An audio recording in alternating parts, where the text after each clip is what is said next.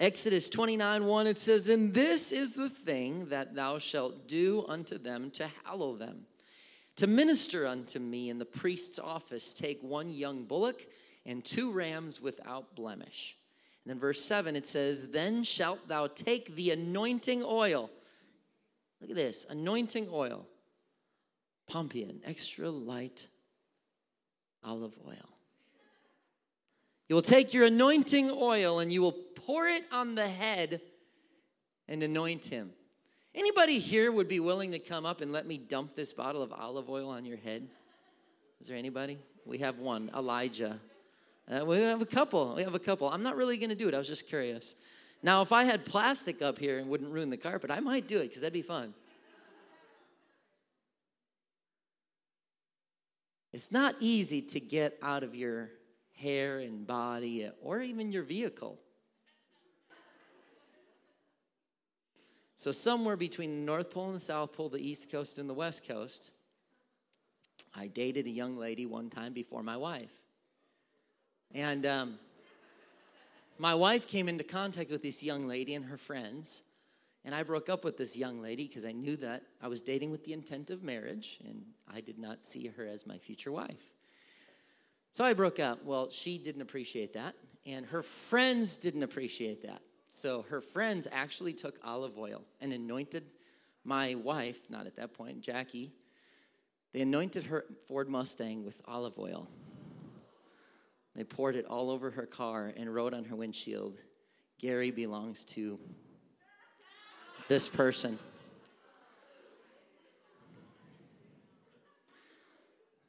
That's a little psycho, but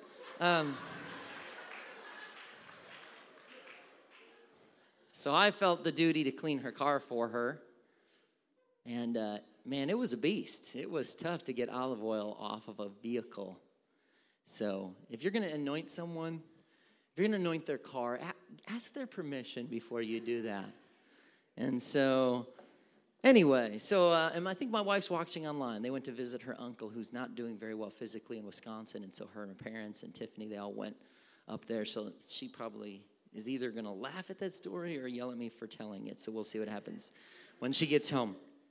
But it says, verse 20, "Then shalt thou kill the ram, take his blood, and put it upon the tip of the right ear of Aaron, and upon the tip of the right ear of his sons, and upon the thumb of their right hand, and upon the great toe of their right foot."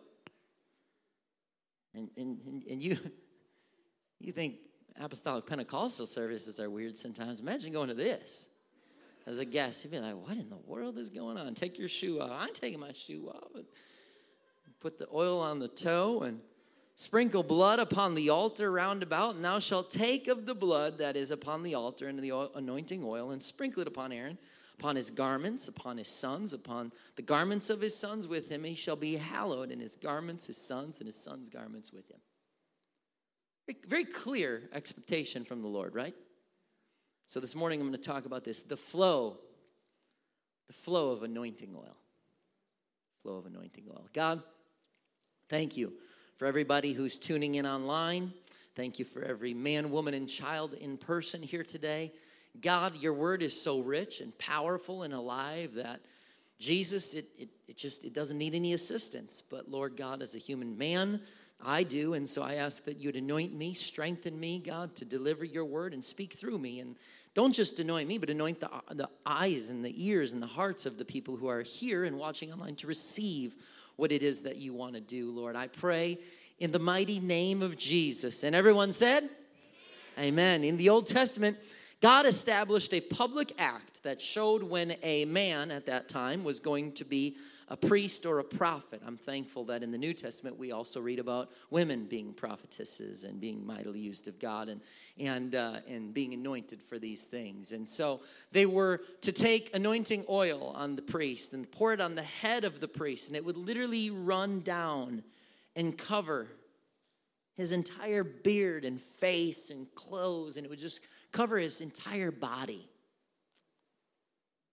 soaked in anointing oil.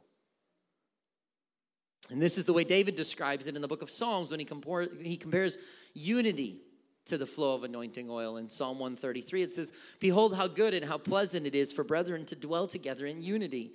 It is like precious ointment upon the head that ran down the beard, even Aaron's beard," referring back to that high priest, "and that went down to the skirts of his garments." So this oil was not just dabbed on head, maybe like we might use it when someone comes to the altar today.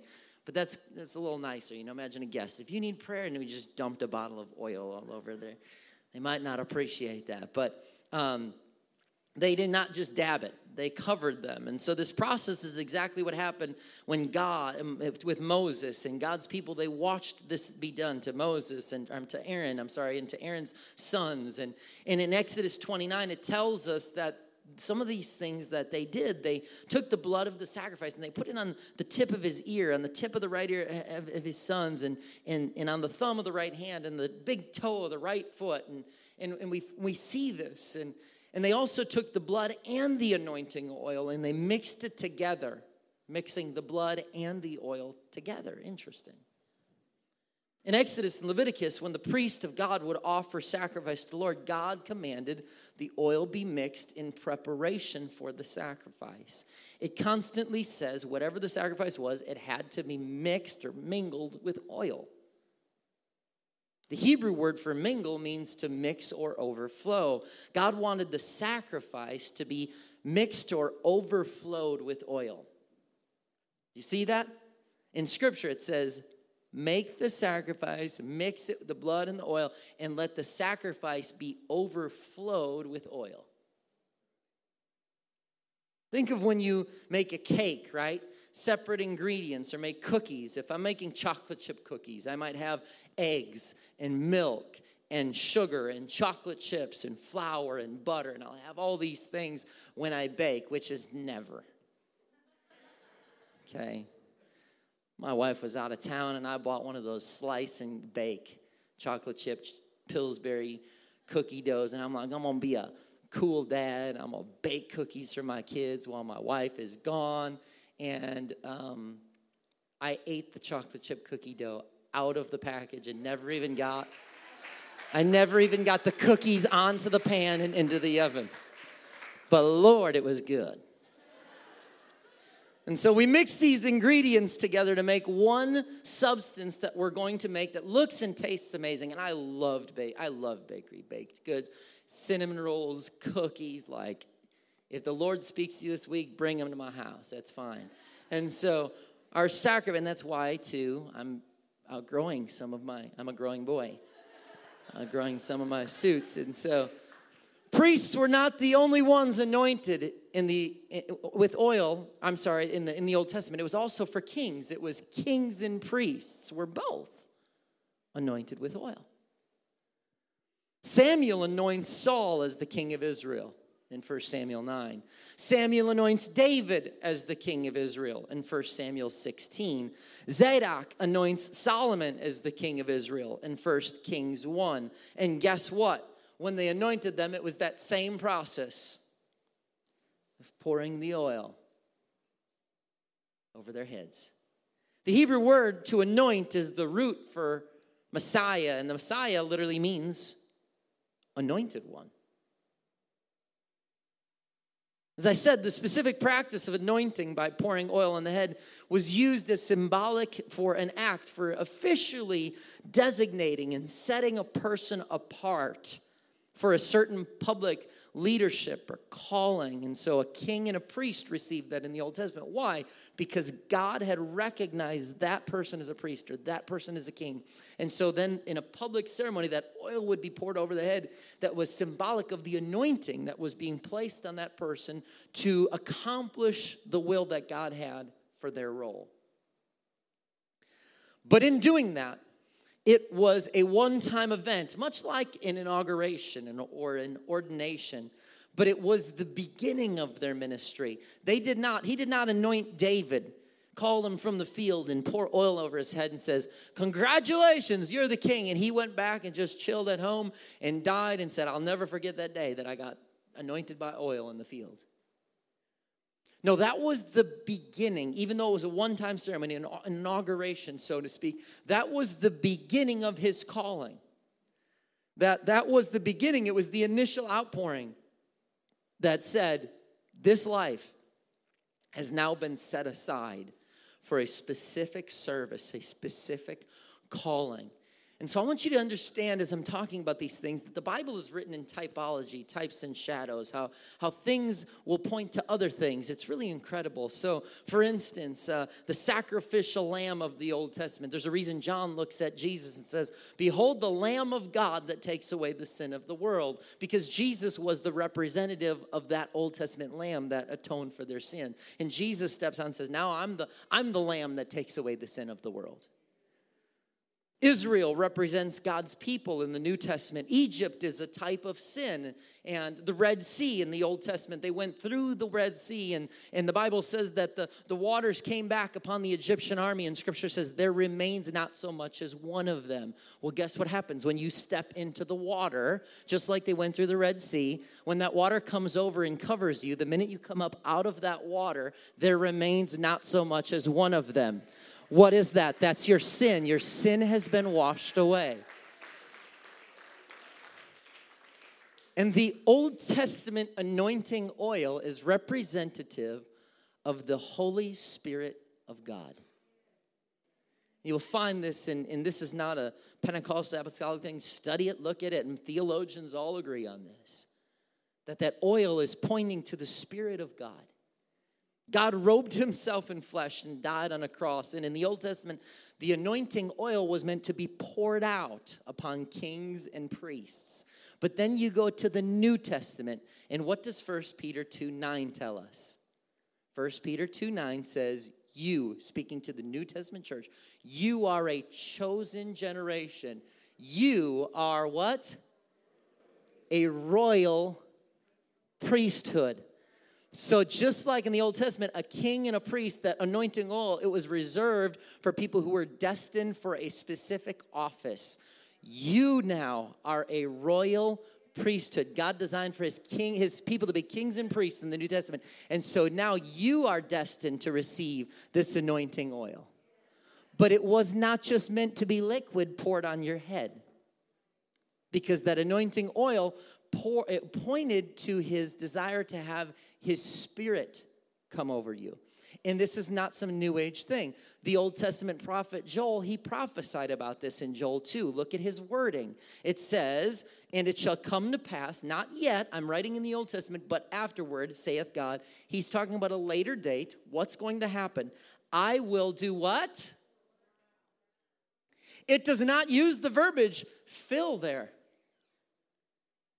He says, I am going to pour out just like I've been doing. I have a people that I have destined for a specific purpose. And in the Old Testament, I'm going to pour out this liquid, and I'm going to cover them from head to toe. It's going to run down their beard, onto their clothes, down to their shoes. I want it to be mingled with them, and I want them to be overflowing with this oil.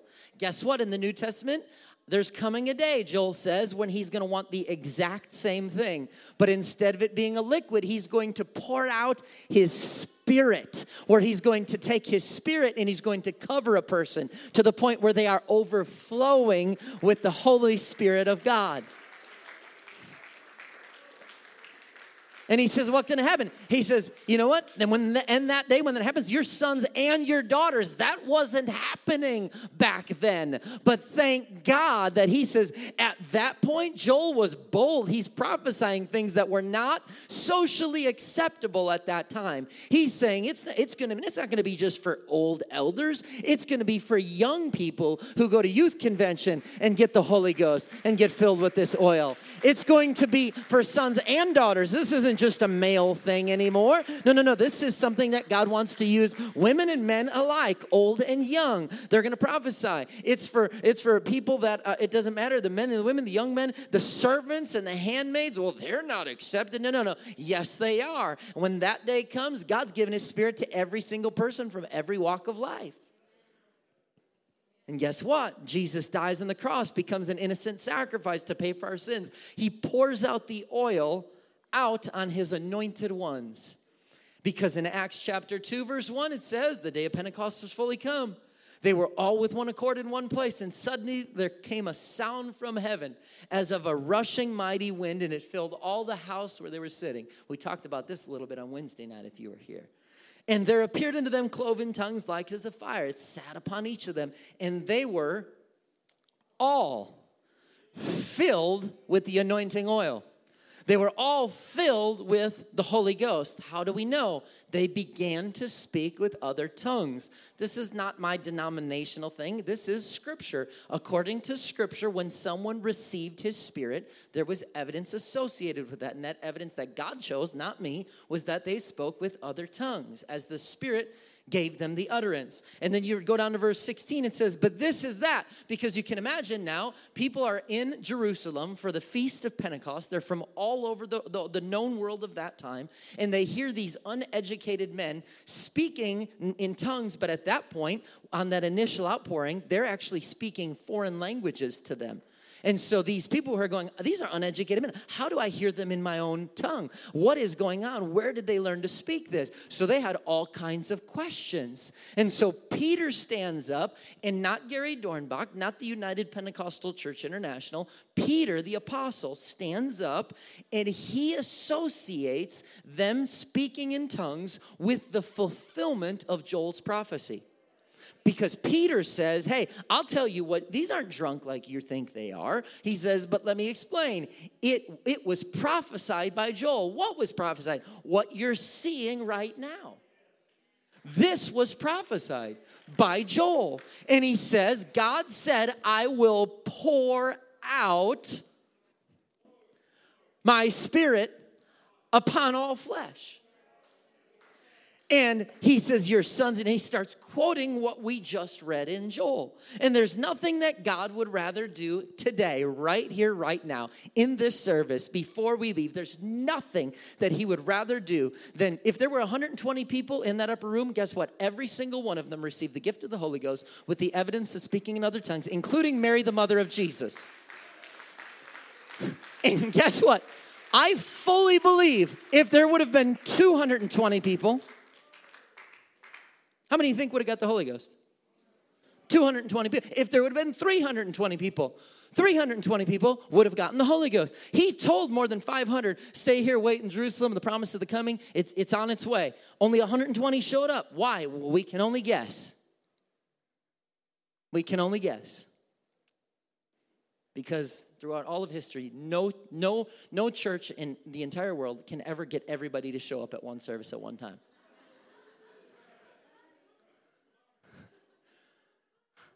Pastors sometimes tell me, they say, you know what, if everybody showed up, we'd be running. I'm like, I don't even want to hear it, okay? I mean, like, that's the story of the entire world.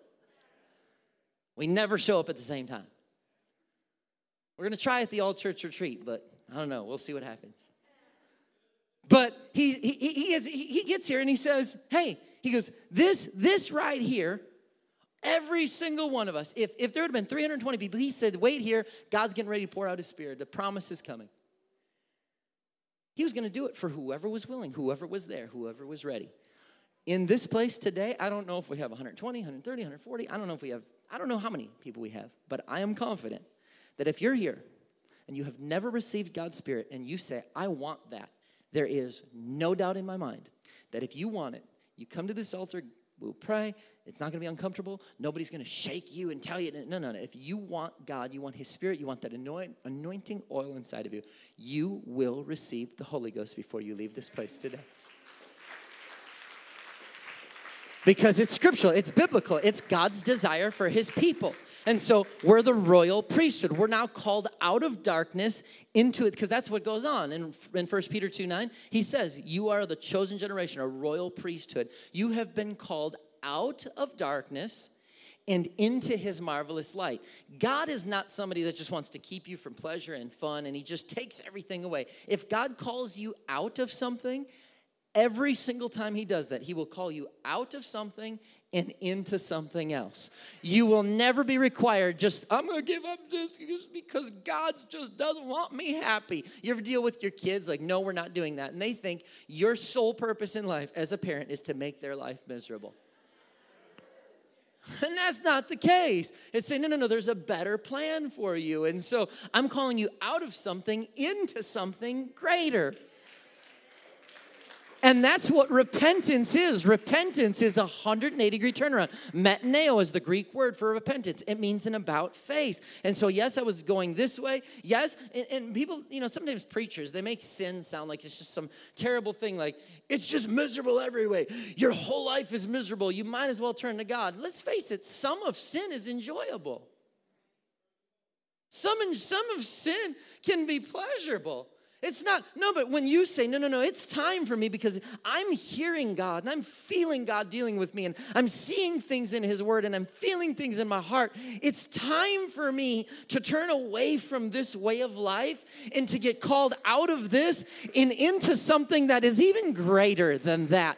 That right there is temporary, and there is a cost that is associated with continuing to walk that way. But in this way, I'm going to go and I'm going to start to pursue eternal things that will never fade. Moth and dust do not corrupt. They don't get destroyed. I'm turning toward God, and so my repentance is, God, forgive me for living this way this long. I want to turn and I want to start to pursue you with everything that I have. I want to turn away from that way of living, and I want to begin to pursue your way of living, God.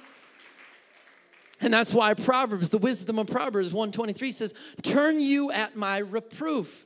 Behold, I will pour out my spirit unto you. I will make known my words to you. Leave that up. That's a beauty. When people say, oh yeah, we don't see the Spirit in God and grace and the New Testament plan of salvation in the Old Testament. Oh yes, you just need to look. It's there. It's there through the whole entire Old Testament. They weren't experiencing it yet. They were under a different covenant. They were under the law of Moses. But God always had this plan. He always had this plan. Because what do you think that means? Turn you at my reproof. God's correction. The Word of God, the Bible says that His Word is there for reproof, instruction, and rebuke. And so His Word is there. His Word, when you hear His Word, even if you say, I never even heard of this spirit stuff and speaking in tongues, this is crazy. But if you see it in His Word, He's saying, turn you at my reproof, my Word. My Word is going to be there for you to provide instruction to you.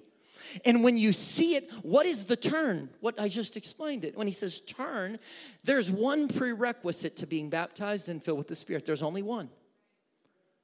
And that is, you need to repent of your sins. I should say there's two, because you're not going to repent if you don't understand that Jesus Christ died for you on a cross. So really, if you say, I understand Jesus Christ paid the price for my sins on that cross, and I want to repent because I am sorry. That's it. It's Baptism Sunday now.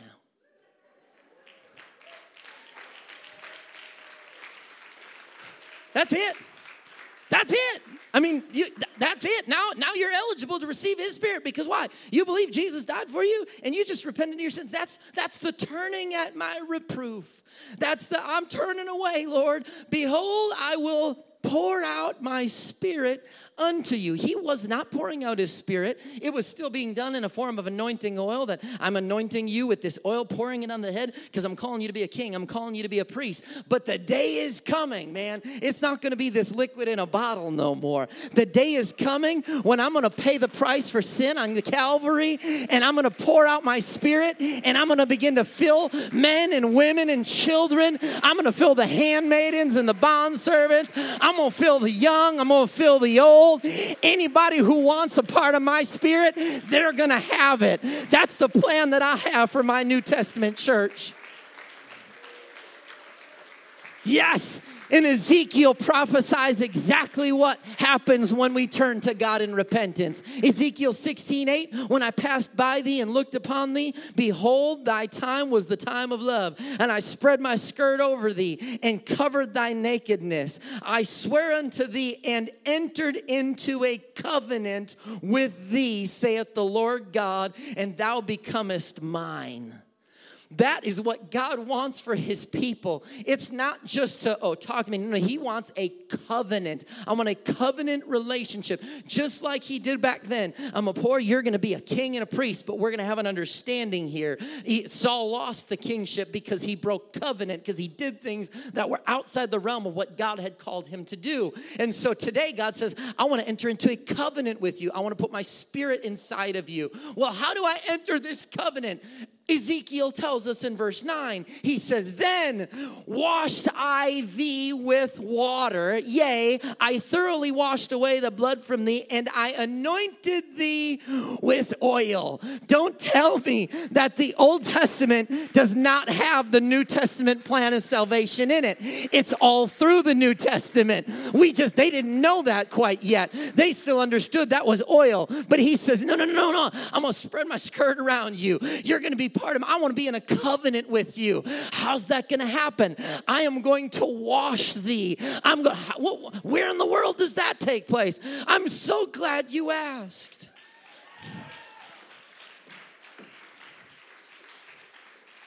He says, I'm going to wash thee. And he still wants to do so today. He wants to wash away your sins in the waters of baptism. And what comes next? I'm going to pour my oil upon you. But don't worry, it's not a bottle of olive oil from, I can't even tell. I don't even know. Let's pretend it's from Israel because it sounds more unique. I don't know. Have you been to Israel? I've been to Israel. And so it's not dumping oil over your head.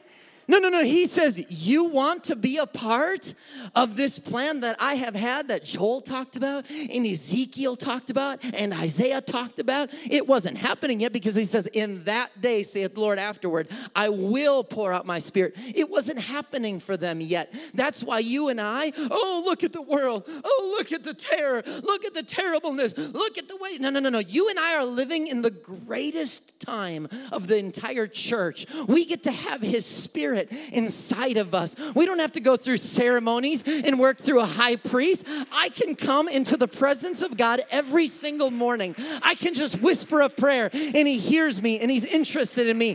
And I'm part of something that he had a plan to pursue thousands and thousands of years ago. And so if you're here and you want to be a part of that royal family, to be a king and a priest, it spells it out through the Old Testament. He says, get in the water, I'll wash away your sins. I'm going to pour my spirit, my anointing oil upon you.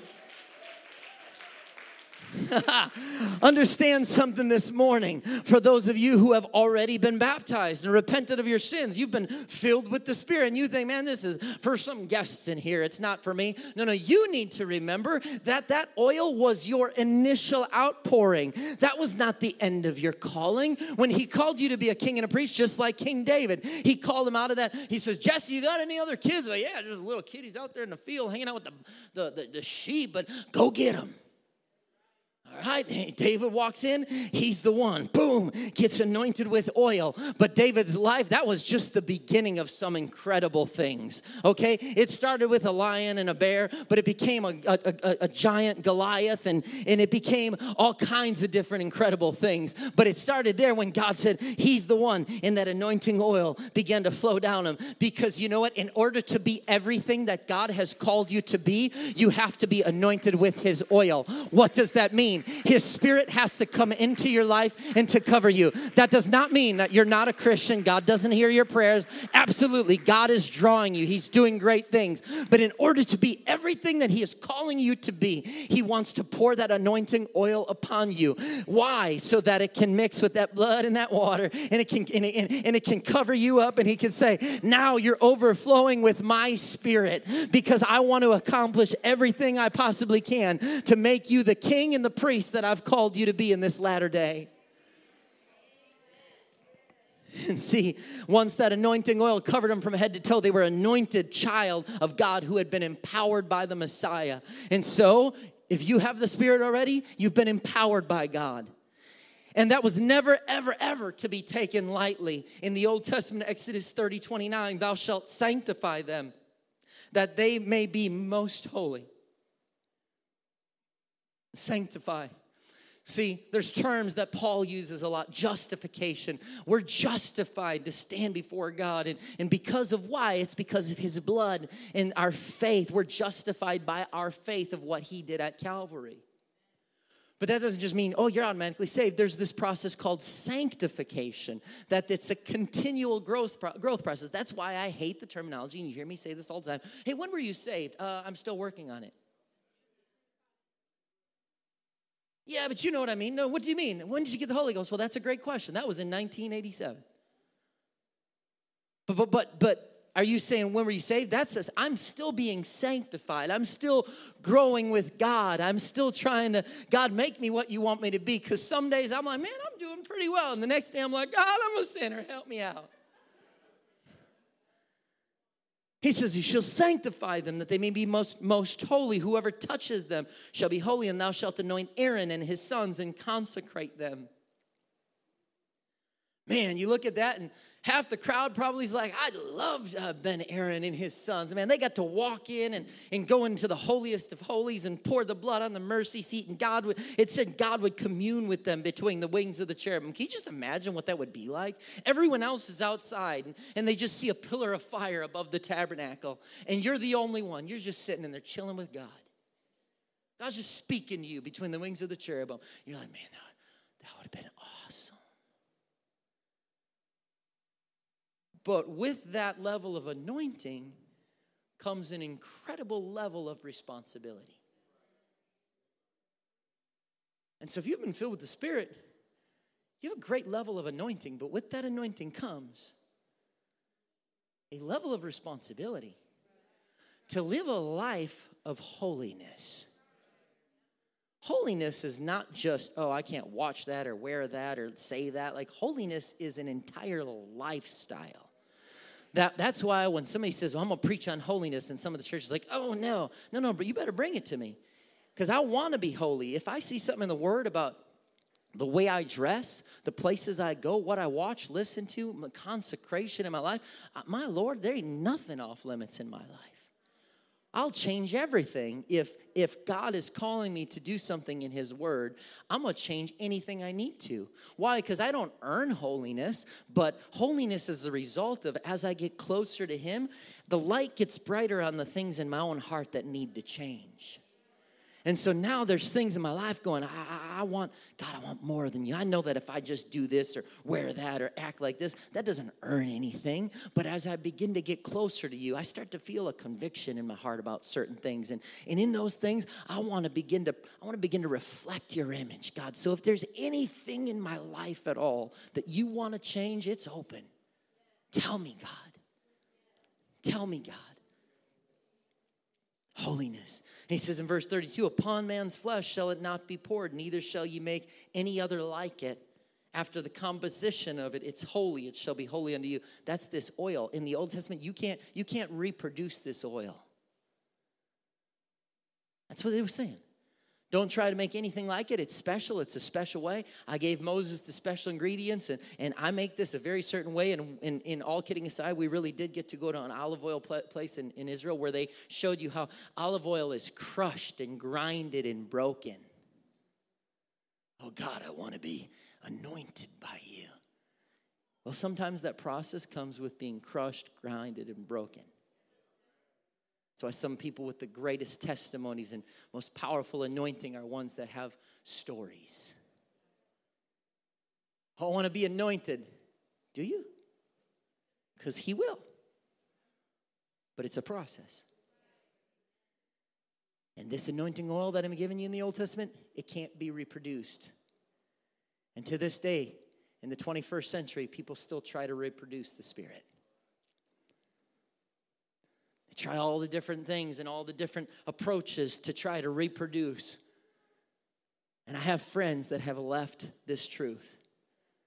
And they go somewhere else and they say, man, I hated all the rules and all the holiness and consecration stuff, but I loved what I felt when I was in your service. What do you think brings that type of anointing?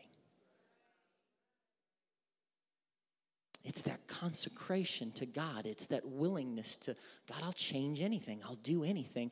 It's our anointing is not based on a church service.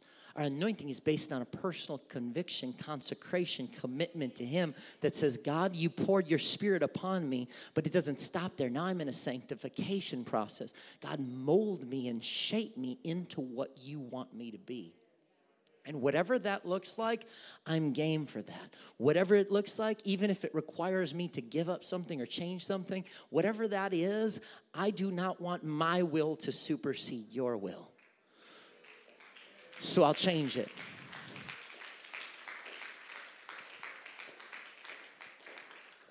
So remake me, God. If we believe in the story of the potter and the clay,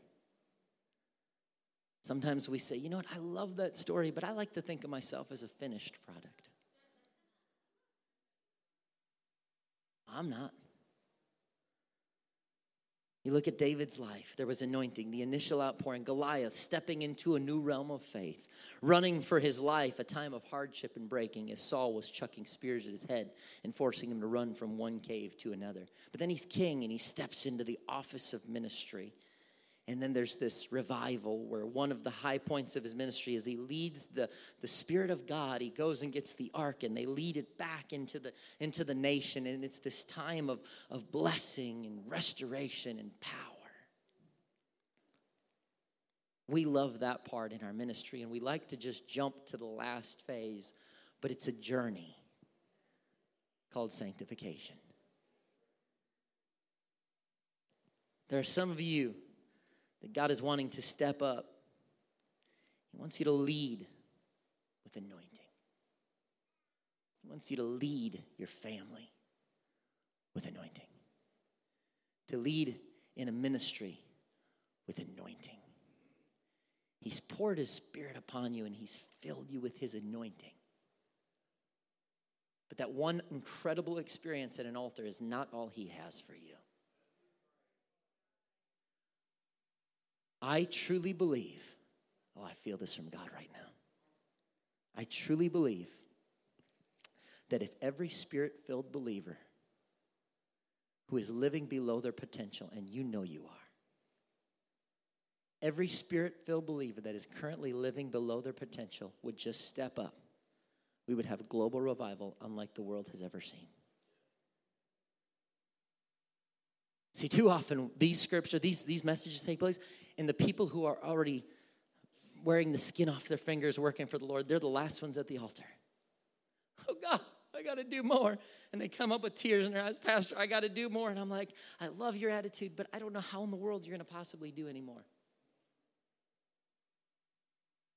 Global revival will not come from the people already wearing the skin off their fingers.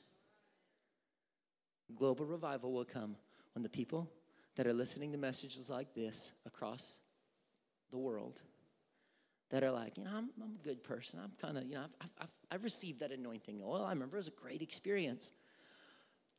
But we're not walking in that level of faith and power and anointing. When those people begin to do it, we'll see global revival unlike we've ever seen.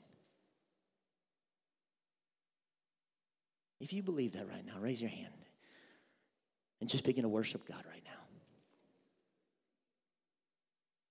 Come on, begin to raise your voice. Oh God, I believe you just spoke that clearly.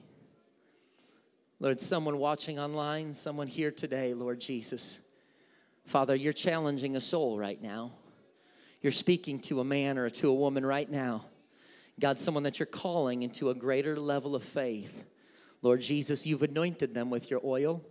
You've filled them with your Spirit, God, but they know right now they are not doing what you have called them to do, Lord Jesus. Father, begin to challenge their heart and their spirit right now, Lord Jesus.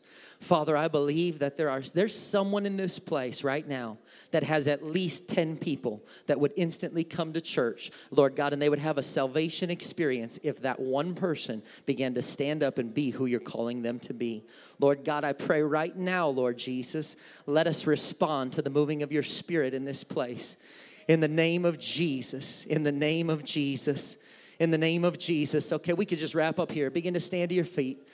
I'm telling you, God wants to do something here today. Just like the blood of the altar needed to be applied. It needed to be applied to their ear. That means we had to guard what we hear. Their hand, it needs to guard what we touch. Their foot, God needs to guard where we go and what we do. Specifically, their big toe, which provides balance in our life. The blood of Christ will provide balance unlike anything else in our lives. And so as I close today, all of this begins with turning and applying the blood to our lives. All of it begins with repentance. And after that, God says, you know what? I've told you since the Old Testament, I want to wash away your sins. I want to pour my anointing oil upon you to be the king and the priest. Why was the king and the priest anointed? Because God had a specific service and purpose for them to accomplish in the bigger realm of his people. Israel was all God's people, but he anointed a king and a priest to say, you now have a specific service to impact the greater number. And there are some of you that you're God's people, but God is causing, he's talking to someone today. I put my oil upon you, not just to be my person, but to be a king and a priest, to have an impact in the lives of those around you. In the Old Testament, the oil was poured in the exterior, and it flowed down the exterior to the feet. The New Testament's a little different. God pours the oil from the inside, and it works its way in the inside and then begins to reflect in lifestyle issues on the outside. And so that's a lot better than the Old Testament plan. That's why Hebrews, the theme is better things. The law was great for its time, and it served a purpose. But now we have better things. It's not just oil flowing down our beard and our clothes. It's oil that starts inside of us, and it begins to fill us. And as it fills us, it overflows and comes out into the exterior and starts to change our external appearance and lifestyle and choices. And so today, if you're here and you have never repented of your sins, you've never been baptized in that beautiful, precious name of Jesus Christ, you can do that today. If you have never received that anointing oil where you were filled with the Holy Ghost and began to speak in other tongues, just like we read about in the book of Acts, today is your day. If you have received all those things, then you got to find a place to pray today. And don't just say thank you for something you did years ago. But God, I'm called to be a king and a priest in the New Testament. What is it that you want me to do? Who is it that you want me to impact? The flow of anointing oil, it's still flowing, but it's not out of a bottle. Your spirit is moving. Right now, as I close this message, his spirit is just moving and operating in this place.